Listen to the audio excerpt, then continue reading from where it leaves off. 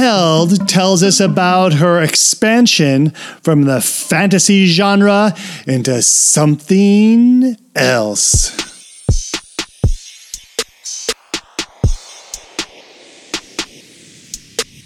First, let's reveal what she's about outside of writing. I'm a professional archaeologist, and I work for a private contracting firm. I do what can be called compliance archaeology. The umbrella company that owns our little office that's focused on archaeology, the umbrella company is an environmental compliance firm. So when there's going to be development, whether it's a shopping center or a new highway or replacing the seawall or whatever, there's a certain set of laws to make sure that we don't poison the water, poison the air, etc., where you kind of have to go in beforehand and say, what are the current conditions and what do we think that this development project will do to those conditions? What might happen in the future if this development project goes forward?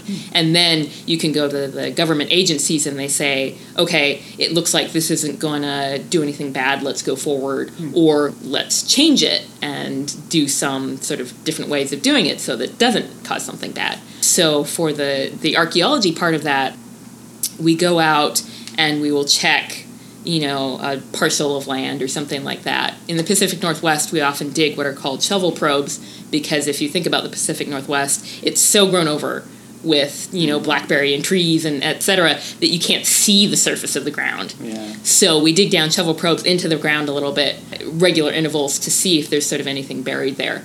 And so the idea would be that if you go out and you dig down your shovel probes and you find something like a stone tool that a Native American person might have dropped there 1,000 years ago.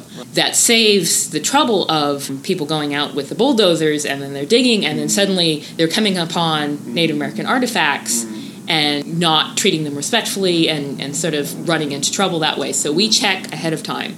And what people don't understand often is that we aren't like going out and hoping to find anything because if we find something, we have to make sure that it isn't destroyed or something. But if we find nothing, the development project can go forward. Right. And that's good. It's like defensive archaeology. You try to see if there's no how do I say it? You want to discover that there isn't an archaeology site so that the developer negative results. We're all about negative results. I'm actually even one more step removed from what people assume about archaeologists because I don't dig holes anymore. I deal with the production and formatting and editing on our technical reports. Because it's all very well to go out and dig holes, but if you don't convey to the client, the developer, or whoever, what you did and didn't find and what that means for whether they can put something there or whether they should put it something else, then you've only done like half your job. So you really need to have a clear, understandable technical report so that the people who hired you can understand how they should go forward. And also, if you did find something, you want people to understand what it means and what the importance of it is. Because if they don't understand what it means and why it's important, why should they care about making sure that it's not destroyed?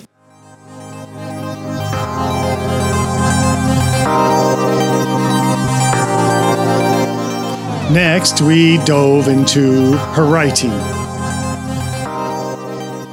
But I feel like I had a jump on some people because I really absorbed a lot from books as far as at least the grammar and punctuation and how to structure a sentence kind of stuff. I see. So I didn't have a lot of time where I didn't know what a dialogue tag was or anything like that. By the time I was actually writing, I was like, okay, I have a grasp of how to put together a sentence that is grammatically correct.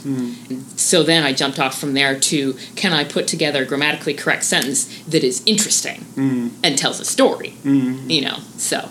And I think my first biggest weakness was white room syndrome. Oh. That was sort of the level that I was at. If I don't know if you've done a bunch of sort of workshops yourself as far as reading beginning writers, but I've sort of done the other side of the table at Fairwood. Okay. And so I've seen various sort of beginning writers. And you're talking about critique groups. You're talking about workshops. Yeah. So yeah. So seeing a bunch of different beginning writers from the other side, from the side of being the critiquer. There's not everybody's sort of trajectory is the same as far as they work on this problem, they work on that problem, work on that problem. But I feel like there are sort of certain tiers of types of problems that maybe people can be at. And so I feel like I started in one and then moved on to working on another, and maybe other beginning writers starting in a different one and then jumped around to work on some other one, that kind of thing. Yeah. So I agree that the different writers have different problems. I think there's probably a general class of beginner problems that happen that are common, but not everybody has them. But there's a general class. And just describe to the audience what is the white room? Is it syndrome? I don't know if you threw that. White room syndrome. So white room syndrome is where you don't visually or with other sense details like what it sounds like, what it smells like, etc., describe the environment that the character is in. You just have a character who kind of like walks around and talks to people, but where are they walking around? Right. What's around them? What's their environment that's kind of influencing them? What are they hearing? What are they smelling? Right. And sort of the first level is usually that people describe what they're seeing, what's visually around.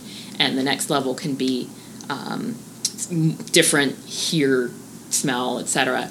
And then sort of the level after that, this like super high level, is sort of something in terms of it's not just that you are sort of journalistically detailed describing what's around them, but not only what is around this character, what does this character notice about what is around them, and why do they notice that? Yeah. Very nice.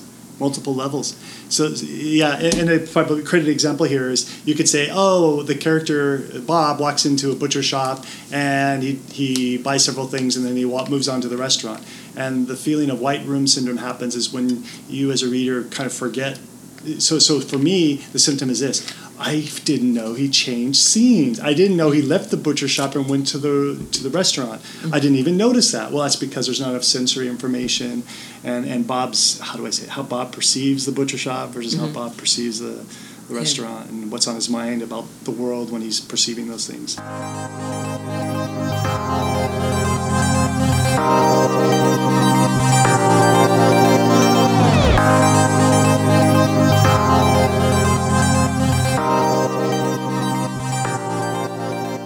Let's maybe take this in the direction to talk about the Rhiannon Held version 2.0 is what I'm thinking about. Yeah. So the Rhiannon Held is the name that I have my urban fantasy under. Then sort of going in a new direction into new subgenres, I'm writing under RZ Held. So obviously clearly related.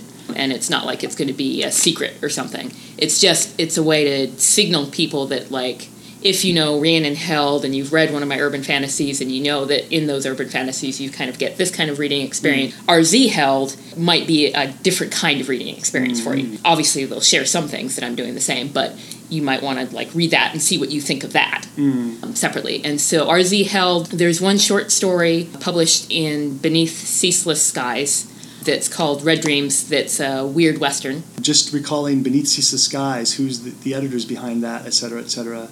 Yeah, some of our Odyssey classmates are involved with that. That's cool. So Beneath Ceaseless Skies is you're going to have to help me with this, high adventure Victorian? So how Scott describes it is it's a secondary world fantasy. Okay. So secondary world means not our world in some kind of other way. Okay. So it's a world with a lot of magic, or a historical sort of adventure with a lot of magic or magical creatures or some kind of difference, or what people think of as like typical fantasy. I mean, Scott doesn't tend to publish that I've seen. It's much in the way of like sort of D&D, barbarian, orcs, dragon kind of stuff. He wants something that's different than that. But when people think of typical fantasy where it's at a lower technology level and there's some kind of magic or creatures or that sort of thing, that's secondary world. Okay. Urban fantasy would not be secondary world because it has like a little bit of an element of magic, but otherwise it's pretty much our contemporary world. Right. And so that's the sort of separation that he makes. Oh, okay. Beneath Ceaseless Skies, which is a e-zine, is that right? Yeah. And you can Google that up online. He's had several award nominees. Okay. So I definitely, read the award nominees for Hugos and Nebulas every year. A lot of good stories in speculative fiction have an adventure element in them. But I think that what ties everything that I've read from Beneath the Skies together is secondary world and then a feeling of poetry and lyricism and sort of a bit of sort of literary aesthetic to it as far as the language that they're told in. Red Dreams is actually part of the science fantasy issue. Red Dreams is a short story, yeah. Okay.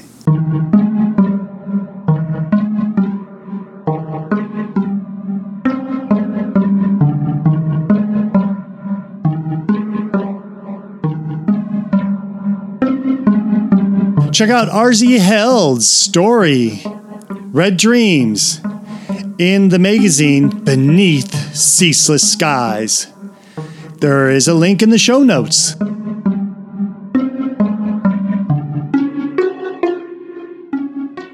Next episode, we talk more with Rhiannon about what kind of science fiction she'll be publishing under the pseudonym R.Z. Held.